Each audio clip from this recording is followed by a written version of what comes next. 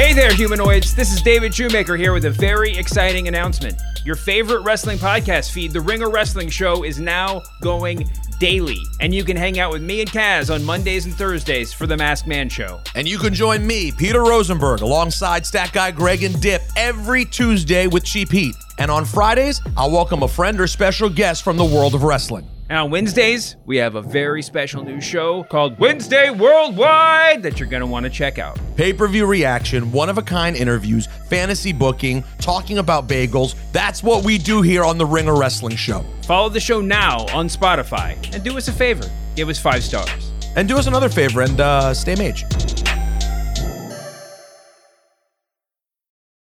This episode is brought to you by Indeed. We're driven by the search for better. But when it comes to hiring, the best way to search for a candidate isn't to search at all. Don't search, match with Indeed. Use Indeed for scheduling, screening, and messaging so you can connect with candidates faster.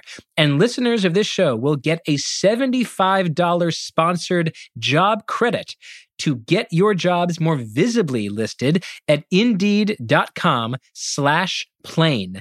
Just go to Indeed.com/plane right now and support our show by saying you heard about Indeed on this podcast. Terms and conditions apply. Need to hire? You need Indeed. This episode is brought to you by Canva. Better presentations are possible. You just need Canva presentations. With it, you can easily and quickly make stunning slides. All you have to do is start with one of Canva's professionally designed templates or generate slides with AI. Then add graphs, charts, and more from the massive media library, and you're done. It's that simple. I always think that the best use of AI in work is it does the thing that you naturally aren't very good at. And personally, one thing I'm really terrible at is making visual presentations. I'm not very visually inclined. I'm not good at picking out, photographs or abstract conceptual images to go with ideas I'm trying to put forward in presentations. So it's kind of nice to have an AI-powered tool that can help me make these presentations in literally seconds. Nail your next work presentation with Canva presentations at canva.com, designed for work.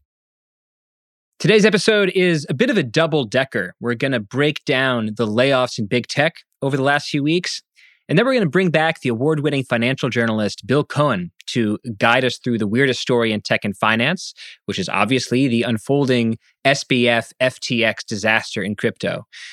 So one way I think of this interview is like, there's going to be a movie in a few years about SBF and this whole mess. What are we learning from investigative journalists right now about what might be the key scenes of that movie that we're all going to be watching? And we're going to have Bill walk us through his SBF chronicles in just a moment. But first, the big tech convulsion. The latest layoff news stands like this. 12,000 announced gone at Google, 10,000 at Microsoft, 18,000 at Amazon. Salesforce has laid off 10% of its workforce. Spotify, which owns The Ringer, this podcast, announced a 6% layoff. All told, more than 130,000 people have been dismissed from their jobs at large tech and media companies in the last 12 months. 130,000 people is more than the total number of workers at Apple before the pandemic. It's a lot of people. But the overall employment rate in the US remains 3.5%. And that is the lowest mark of the 21st century, going out to one decimal point. So there's a bit of a mystery here, a discrepancy between massive layoffs at big tech and an unusually low unemployment rate throughout the rest of the economy. So before I offer some theories, tell you how I'm seeing this situation, let me start at the most human level to say layoffs suck. They really suck for people being laid off. I'm not going to discuss, or I am going to discuss numbers in a second. Numbers have a way of flattening human experience and turn everything into a staid statistic. So I do want to start by saying this, that when 130,000 people lose their job, even a good job, even a decently high-paying job, that's still life scrambling, and it's anxious, and it's hard, and it's shitty. So what is going on? This is a profoundly weird flippening of the 21st century economic norm that we've come to know and understand, right? In the 2010s, the economy was weak, the labor market was weak, it was Silicon Valley that was booming. And then during the pandemic, even more so, the US economy had this flash freeze depression, but the tech sector absolutely boomed. By mid-2021, this is crazy. I think the stat came from the Substack writer Noah Smith. Just 5 tech stocks, Apple, Microsoft, Google, Amazon, and Meta, represented 23% of the entire S&P 500 index. 5 companies were a quarter of the whole S&P 500. That is insane. Today, it's the opposite. The US labor market seems by some measures very strong, and yet the tech and media industries are the ones that are bleeding. So what's going on? And what does this inversion of 21st century norms tell us about the state of the economy? Explanation number 1, and this is the explanation I think that is being most commonly offered in the news right now, is that big tech simply overhired in the pandemic, pure and simple. The big tech CEOs made a mistake, and this now is the correction. So what does this mistake look like in numbers? Well, look at Meta, the parent company of Facebook and Instagram. In 2019, Meta had about 44,000 employees. By September of 2022, they had 87,000 employees. So during the first 2.5 years of the pandemic, Meta added another Meta in headcount. It invested in workers in anticipation of an economy that did not arrive. So why didn't it arrive? Why did all these companies make the exact same mistake? Well, as I wrote last week in The Atlantic, I think the post-pandemic economy has just ended up much weirder than most people anticipated. A lot of people, and I'm putting myself in this category, predicted that the digitization of the economy that we were seeing in the pandemic, right? Like the rise in streaming. Everyone was streaming. No one was going to movie theaters. Everyone was adding new food delivery apps. No one was shopping in grocery stores. Everyone was joining Peloton and doing at-home fitness stuff rather than going to gyms. We called these accelerations. We said the pandemic is pushing everyone into a future that's coming anyway. And so tech companies invested like it. They in some cases doubled their workforce. But maybe the pandemic wasn't an accelerant. Maybe it was a bubble, right? We're familiar with calling pandemic stocks bubbles like Peloton and Robinhood, these stocks that soared and then crashed by like 90%. Well, the same happened with employment at many of these tech companies like Alphabet and Amazon. They faced all sorts of challenges during the pandemic, whether it was supply chain challenges, then inflation happened, then interest rates increased, then their stock valuations were punished. And so all of these companies thought the pandemic was like this time machine thrusting them into the future, and it wasn't. It was a mirage. And now the mirage has disappeared, and so are the jobs. The second explanation for this moment is, and I've given this story before in the podcast, it's the interest rate theory of everything. When interest rates were low, investors were willing to plow their money and hold their money in companies that had great stories about the future, companies like Tesla or Peloton or Robinhood or even Meta and Alphabet.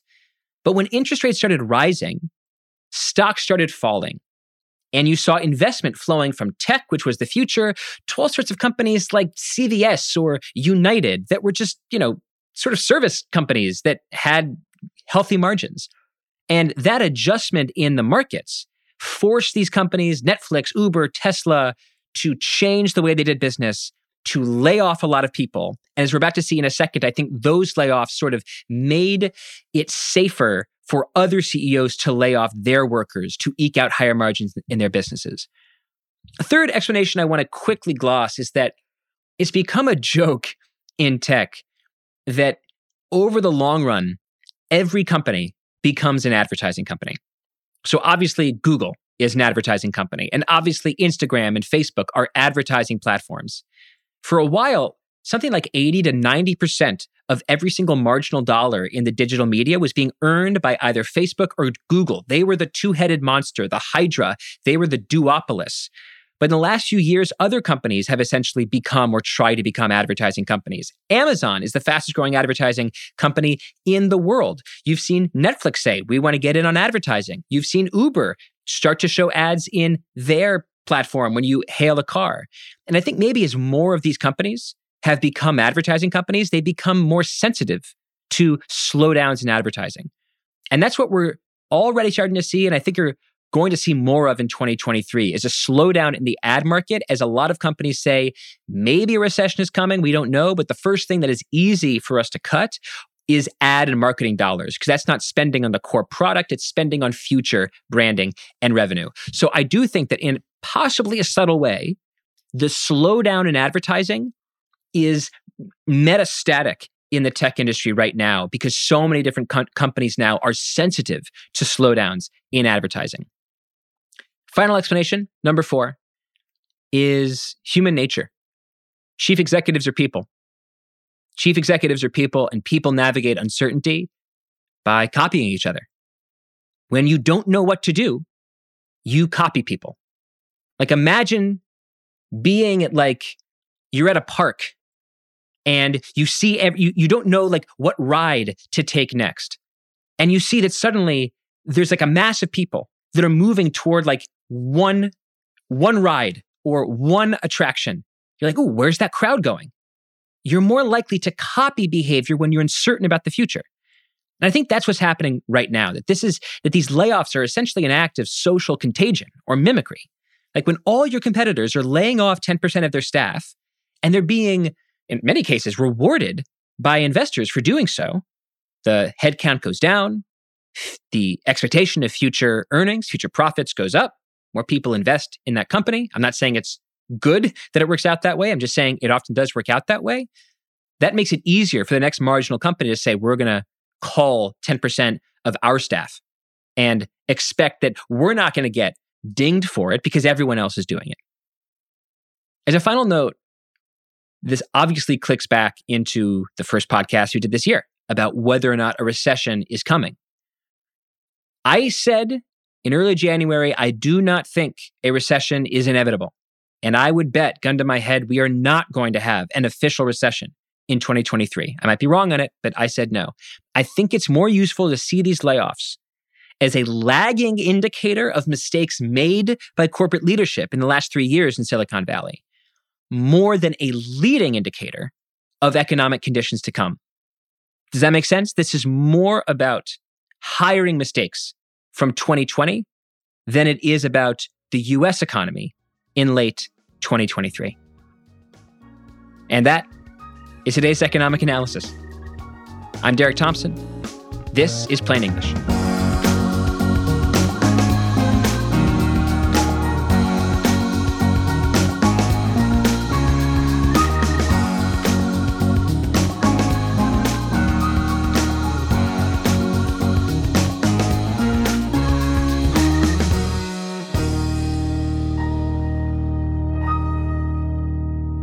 Bill Cohen is back with us, financial journalist at Puck News. Bill, welcome back to the show.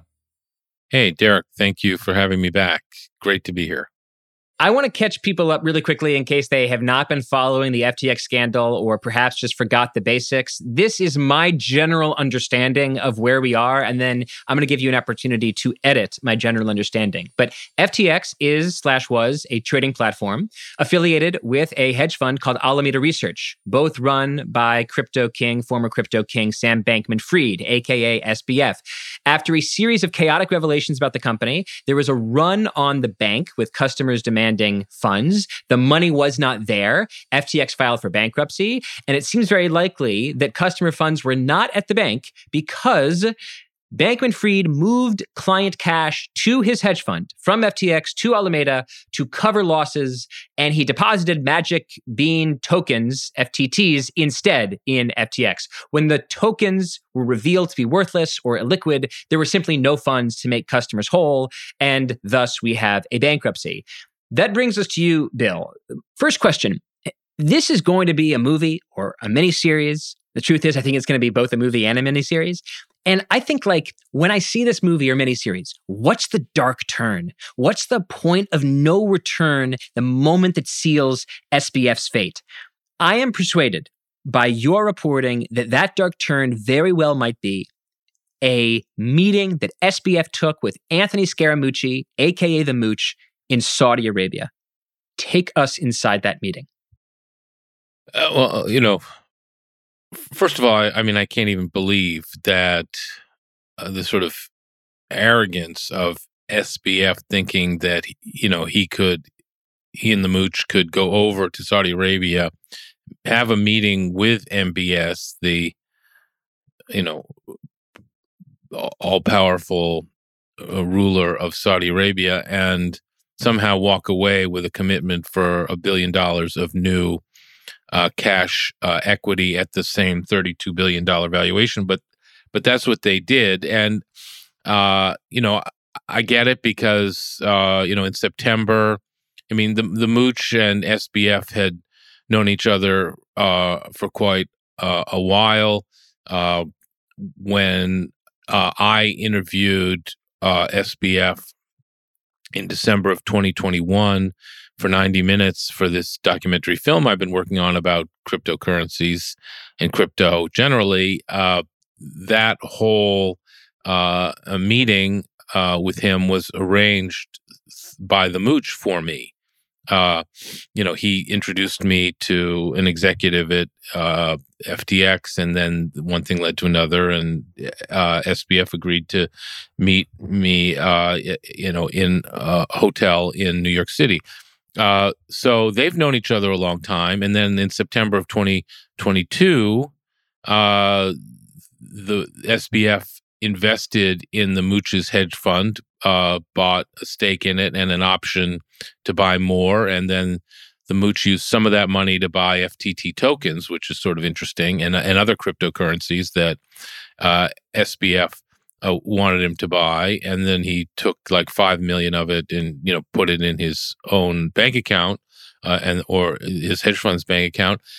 And so they knew each other and they were partners now. And so the Mooch wanted to, open up his real Rolodex to SBF. And next thing you know, they're in the Middle East, in Qatar. They're in Saudi Arabia meeting with MBS, who's obviously notorious, to put it mildly. And it was at that meeting where SBF, started shit talking CZ, the CEO of Binance, which, not surprisingly, got back to CZ and then led to CZ tweeting about SBF and that he was going to sell some of the $500 million worth of FTT tokens that he got in exchange for his ownership stake, his early on ownership stake in FTX, because he wanted to be paid out, and he got paid out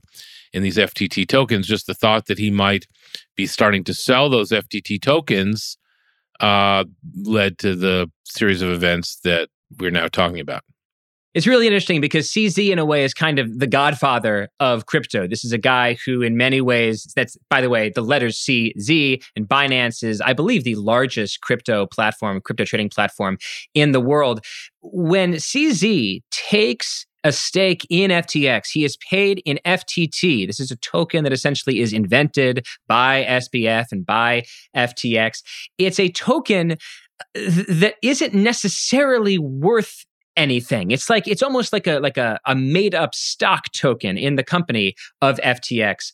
And its value is not particularly liquid. So it's not like a typical stock, like a stock in Microsoft or something. In many ways, anyone who holds a lot of tokens can be kind of a market maker and determine the value of it. So in a way, and correct me if this is wrong, like by giving CZ, a competitor, a bunch of FTT tokens, he's kind of like handing his competitor the weapon that can be used to destroy his own company, and then goes to Saudi Arabia talking to all these people that might have back channels to his competitor, CZ, and starts to shit talk him. So it's like you've sold a bunch of bombs to your adversary, and then you go to some diplomat and start shit talking your adversary, almost daring them to use the bombs on you, which is absolutely what happened in November and seems to be the event that triggered the downfall of FTX, because who knows how long this seemingly Ponzi scheme could have run without that particular sale by CZ. Am I getting that analogy wrong here? No, it's perfectly right. He absolutely gave, again, what happened was CZ was an early investor in FTX. and wanted to get, either he wanted to get the value out, given how fast and far the valuation of FTX had, increased in January of 2022, a month after I spoke to SBF. The valuation was, of course, $32 billion. And that's when a lot of the $1.8 billion of equity that he raised for it was raised at the $32 billion valuation. So I think at some point CZ said, look, okay, I was an early investor. I want, my money out. And in exchange for that equity stake that CZ had taken early on in FTX, he got these $500 million, quote, worth of FTT tokens. And so I don't know whether, I suspect that for all of, SBF's brilliance, MIT physics grad, he didn't realize that he had given the weapons of mass destruction to his rival, and hadn't figured that out. But you are absolutely right. The FTT token, which is like many of these tokens that these exchanges create, and for reasons that I'm not entirely sure of why they do it, other than to sort of create some sort of scheme, that this token was spun up and was very thinly traded, was very illiquid. So, I don't know if you ever followed the whole saga and scheme of the $100 million New Jersey deli that was a thinly traded stock that got pushed up through stock manipulation and became worth $100 million, even though it barely made any money and made salami sandwiches. The same thing happens when you are able to sort of buy and sell a thinly traded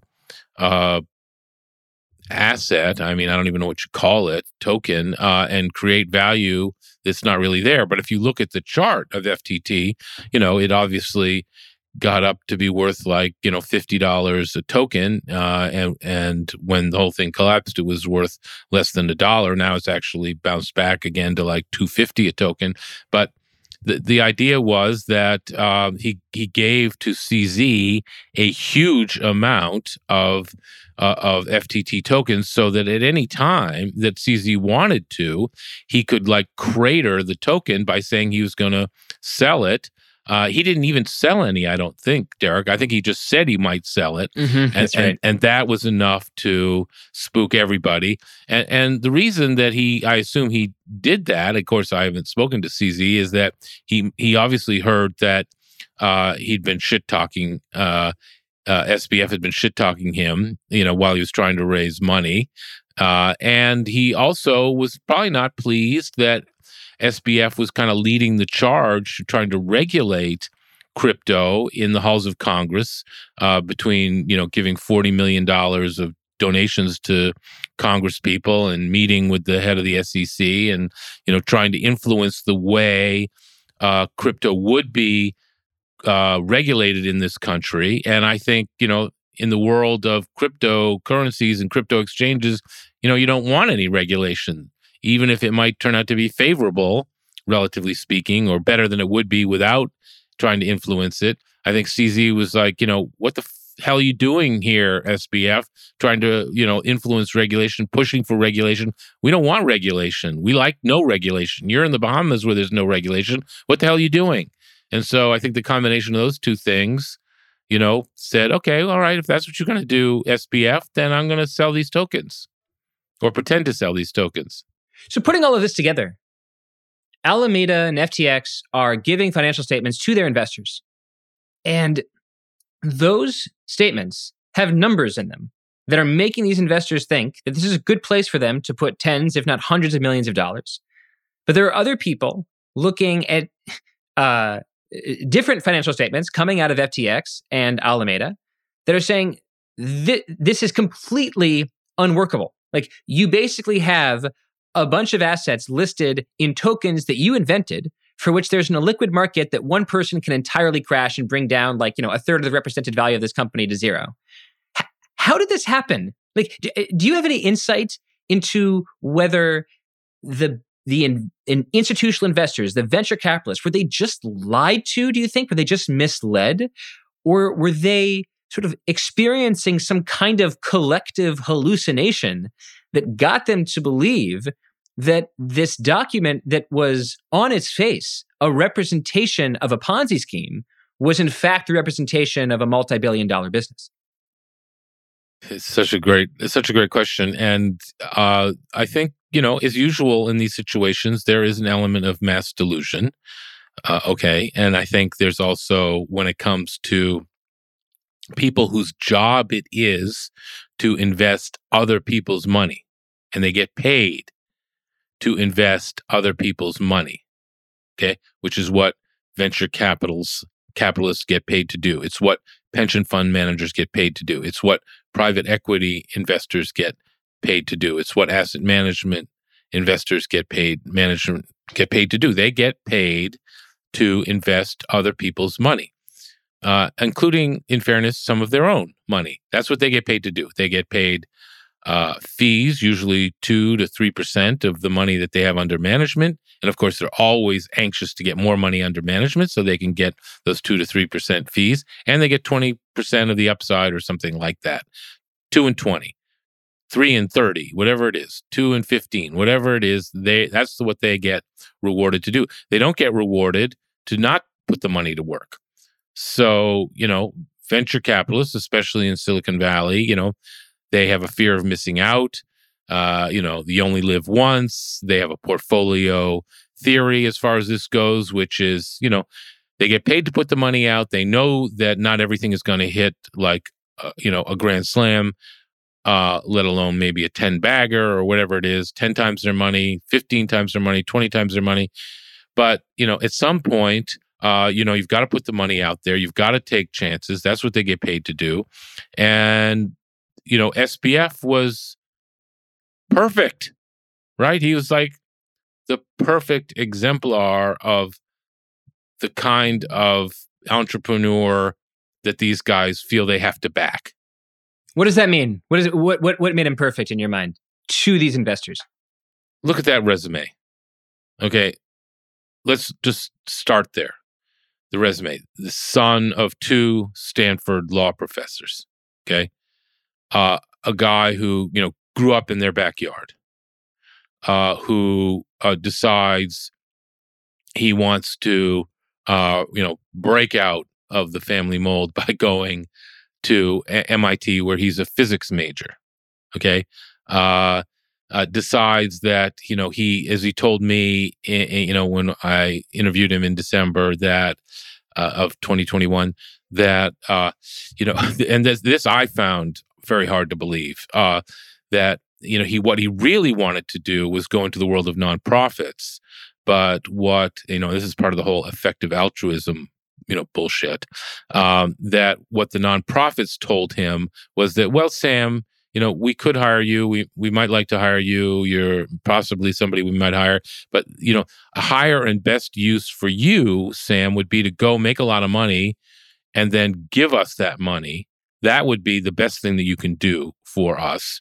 And so that sort of, with that insight in his mind, that's why he convinced himself, oh, where can I make a lot of money fast so that I can give it away? And he's telling me all this, and I'm thinking, okay, this sounds like a load of bullshit to me. I've never heard of any nonprofit who wouldn't, want to hire a recent MIT grad, and it would instead tell them to go make money and give us the money instead. But, that was his story he was sticking to. And that's what brought him to Jane Street Capital, where, this hedge fund in downtown Manhattan. And, according to him, this is where he realized that there was an arbitrage opportunity between the way Bitcoin was traded in New York and the way it was traded in Japan and all these around the world. And he just, made coin big time on arbitraging the differences between the way Bitcoin was trading on these various exchanges. And of course, after making bank, then he decided, well, I'm going to create this exchange to make, to trade out, to eliminate that arbitrage opportunity for others. And so, of course, that was his story. And he's spinning it like, in front of all these venture capitalists. And of course, it's working beautifully, and the valuation is spiraling out of control. And so, he got all these people to invest in the early rounds at lower valuations. Now, come January 2022, it's at a $32 billion valuation. How could it not just keep going up? And he sort of even insults the Sequoia people who are on the call, the investors who are supposedly fiduciaries for all sorts of other people's money, by playing video games during he doesn't even meet with them in person.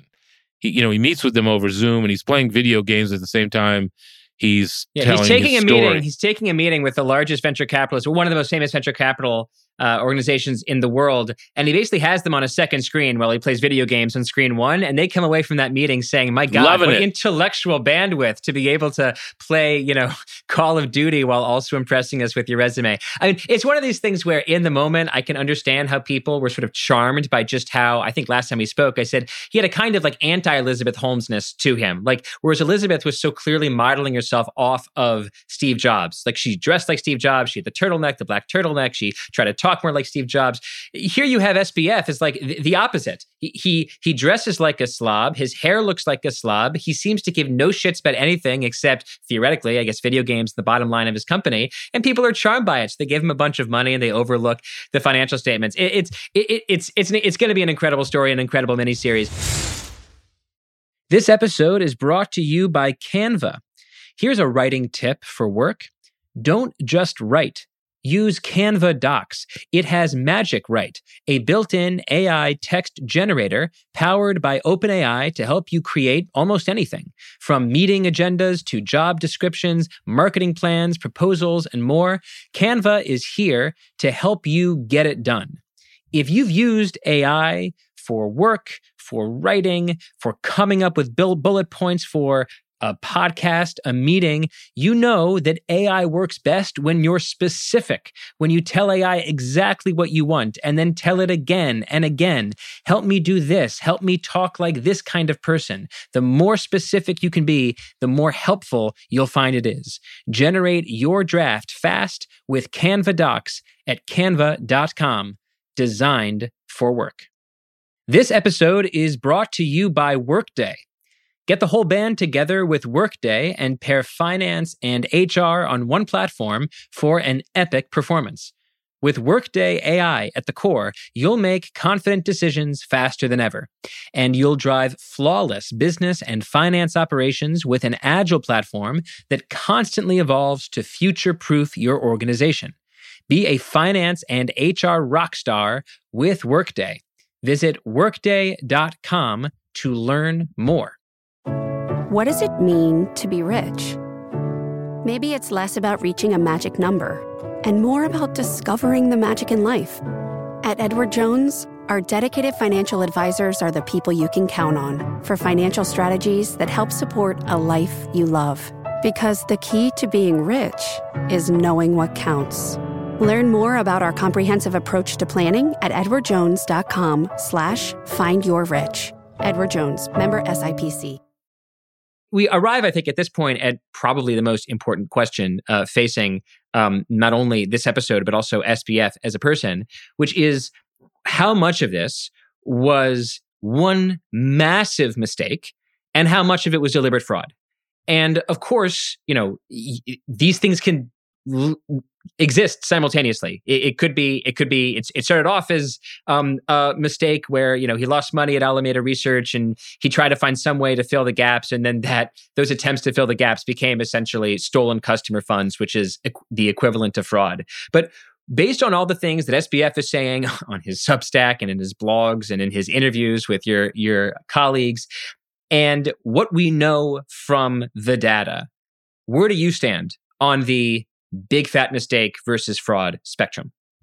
If it looks like a duck and quacks like a duck and sounds like a duck, it's a duck. This I'm sorry to say, look, we'll see what happens in the court of law. People are innocent until proven guilty. He's pleaded not guilty, but this looks like a major league fraud to me. Although, again, when I interviewed him, I was sort of charmed by him like everybody else. I was charmed by the resume. I mean, as much as anything, and I guess that's my fault, my blind spot.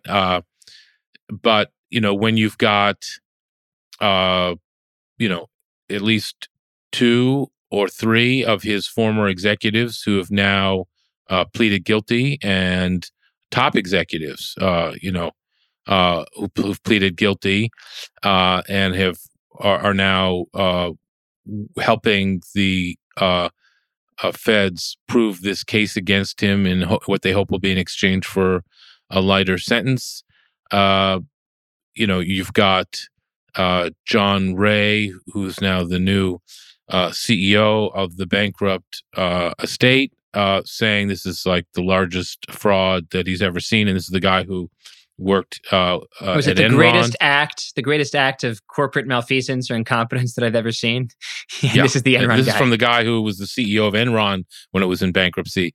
So, I mean, to me, this is worse even than what Bernie Madoff did, if I could explain that for a Wow. minute. And as we know, Bernie Madoff got 150 years in Butner prison in North Carolina, and of course he died there.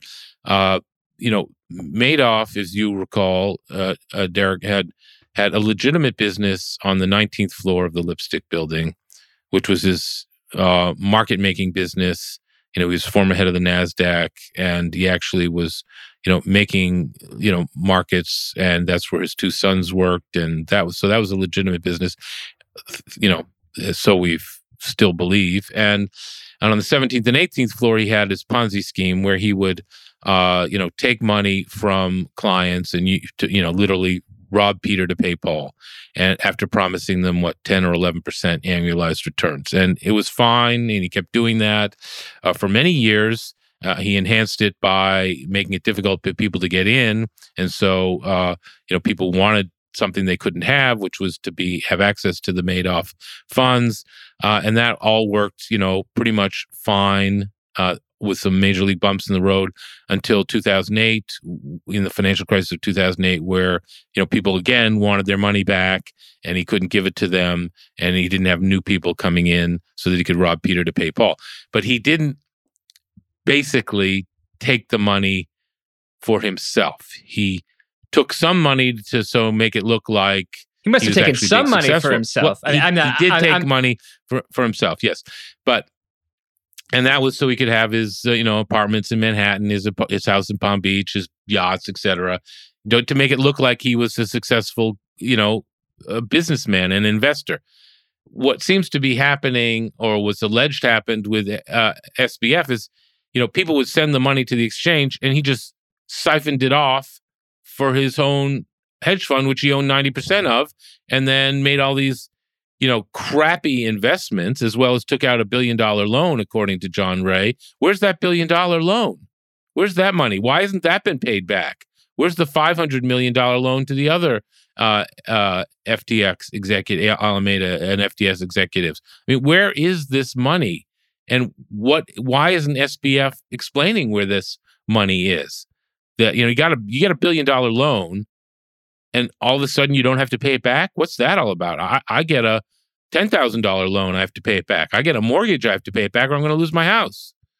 A really interesting difference between Madoff and SBF in terms of what happened after the Ponzi scheme was discovered is that you go back to the Madoff story, and one thing that's remarkable about it is that this guy has spent decades lying to everybody in his life, not just his best friends, not just Eli Wiesel, but also his sons and his wife. And at the moment that it all comes crashing down, stop me if I get this wrong, the FBI knocks on his door and says, "You're Bernie Madoff, yes?" He says, "Yes." "Is there any innocent explanation for this?" And he says, "No." He confesses on the spot. Like the lawyer has no work left to do. He has already confessed to the Ponzi scheme. With SBF... Ira Sorkin has nothing to do. Yes, right. With SBF, he is confessing to a mistake, right? He keeps saying, I fucked up. He's confessing to a mistake. I mislabeled. Right, but he's still equating what is transparently a Ponzi scheme to an Excel labeling error. Like, a mistake that an intern at Morgan Stanley makes at 3 a.m. in the morning and then gets berated by his or her boss at 10 a.m. the following day and then fired. We have to bring in the parents here, because his relationship with his parents, you mentioned at the top, these are not just, beloved parents. These are Stanford law professors that appear to be paying for their son's defense with money they got by selling these FTT tokens, these Magic Bean tokens, at a moment of higher value. So they have several $1 million at their disposal, and they are defending their son in a way that leads us to believe he's going to plead not guilty. I mean, take us into the relationship between the father, Joe Bankman, and Sam Bankman-Fried, his son. I want to be careful here to not accuse Joe Bankman of anything, because he's not been indicted. He's not being officially accused of anything. But how close was the father and the son at the moment that everything was falling apart? Yeah. So, first of all, I think a lot of this is explained as a father of two sons myself, just like, Joe Bankman is the father of two sons. There's pretty much nothing you won't do for your sons, or kids, especially when they find themselves into trouble. So I think we have to stipulate that, and I think, that's definitely what it seems like was going on here at the moment. It could be more than that. He did just hire a criminal defense attorney. So there's and Sam and Joe Bankman is a tax lawyer and a law professor at Stanford Law School. And so, you have to be pretty credentialed to get that position. What kind of tax advice he was giving to his son, I mean, we don't know yet, but we know that there were a lot of loans taken out, and loans are very effective tax dodge, because instead of taking profits out and paying tax on the profits, or selling stock and paying capital gains tax on the sale of the stock, if you take a loan, sort of like a margin loan that our buddy Elon Musk takes out to pay for his equity in Twitter, a margin loan, you can take all this money out and not have to pay tax on it. You just have to pay it back with interest. So that's not nothing, but you're not paying tax on it. So there were a lot of loans, and maybe that was advice his father would give him. I don't know, but according to, and we know that, from my story on the mooch, that it was Joe Bankman who called up the mooch in early November and said, can you, help here and potentially raise more equity here, where we got a stressful situation. And the mooch went down to the Bahamas for a day before the bankruptcy filing on November 9th and quickly realized that the situation was well beyond him and far out of control. So, Joe Bankman was down there. They had a $16 million apartment that Sam supposedly had paid for, or FTX somehow it was paid for them, and they said they claimed they didn't know how that happened, and yet their name was signed on the deed, so that was a little dodgy. And then in my reporting has been that about a year ago, Sam either gave them a gift or a loan of $10 million worth of FTT tokens that they sold when the FTT tokens were sold 70% of, when the FTT tokens were trading at around 50, generated $7 million of cash, and are using that $7 million of cash now to pay for Sam's legal costs until that money runs out. And in fact, what they've been telling potential professionals who may consider working for Sam in this matter is that, don't worry, we have money to pay you, even though Sam has said he only has $100,000 left in his bank accounts. And so they're tapping into this $7 million to pay professionals, lawyers, and other professionals, until that money runs out. And in fact, taking it one step further, I'm told they've told lawyers that, they were trying to find lawyers who would be happy to be paid for a while until the money ran out, and then would take the case on without being paid purely for the notoriety of having worked for Sam Bankman-Fried in this matter. Which does not inspire confidence in terms of the long-term solvency of this particular fund. I mean, it's just, to be a close advisor of your son, to have a property listed in the Bahamas, $16.4 million in their names. The parents are just in an absolutely incredible situation here that really just boggles the mind. And the brother might be too, by the way. The brother who is, in charge of, had some role in distributing the funds in Congress to the Congress people, I'm told, or there's been reporting on that. So, SBF may have, inadvertently screwed his brother and his parents here. And, depending on whether, the whole family was involved in this remains to be seen. What's the timeline? When are we going to get to the trial? When do you think is the earliest that we get a plea? Well, the trial's not till October. It's been scheduled for October. People change their pleas. That is not unheard of, especially when the evidence mounts. And so I would, when I was a banker on Wall Street, I did a lot of restructuring work, a lot of advisory work in bankruptcy and out-of-court restructuring. And of course, I've never seen a situation like this, which was like the Lehman bankruptcy with a twist of criminality involved. And so I think the next thing that really needs to happen here, Derek, is an examiner needs to be appointed. Everybody has made motions for an examiner to be appointed. So the judge needs to appoint an examiner in the same way that Anton Valukas was appointed the examiner in the Lehman bankruptcy. And he spent, many millions of dollars and many months, like 6 months or whatever, searching through everything and writing up an amazing 600-page report about what happened in the Lehman bankruptcy. We need that here, because once that gets laid out once and for all, and we see exactly how all of these things were interconnected and what SBF's role in all of this was, I think at that point is when SBF is going to want to think about changing his plea to guilty, obviously depending on how it comes up. But he's going to probably change his plea. And until then, he'll probably stick with the not guilty, unless he loses his lawyers because they aren't getting paid and they decide they want to get paid and there's no money to pay them. The other big mystery, of course, is who stepped up and provided this quote collateral on this quote unquote $250 million bond. There are two unnamed people or whose names have been redacted, who a bunch of news organizations have asked for those names to be unredacted. That would be interesting to know, is who SBF's sugar daddies are at this point. So until then, I think, it's kind of like status quo, and he's going to keep, pleading his case. He's obviously off script when it comes to the PR strategy and the legal strategy. He's just going to apparently do what he wants to do at this point.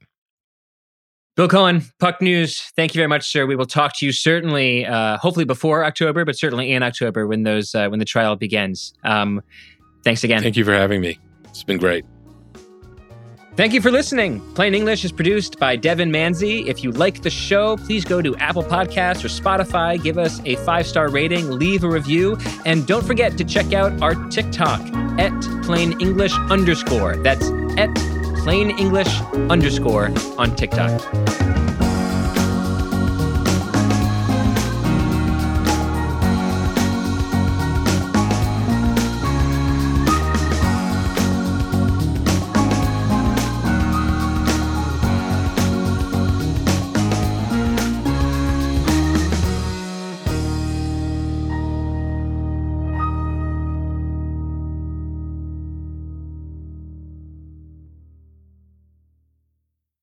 This episode is brought to you by 20th Century Studios' Kingdom of the Planet of the Apes. As a ruthless king builds his empire at the expense of the remaining human race, a young ape will fight for the future of apes and humans alike. Kingdom of the Planet of the Apes. Enter the kingdom in IMAX on May 10th and in theaters everywhere. Get tickets now.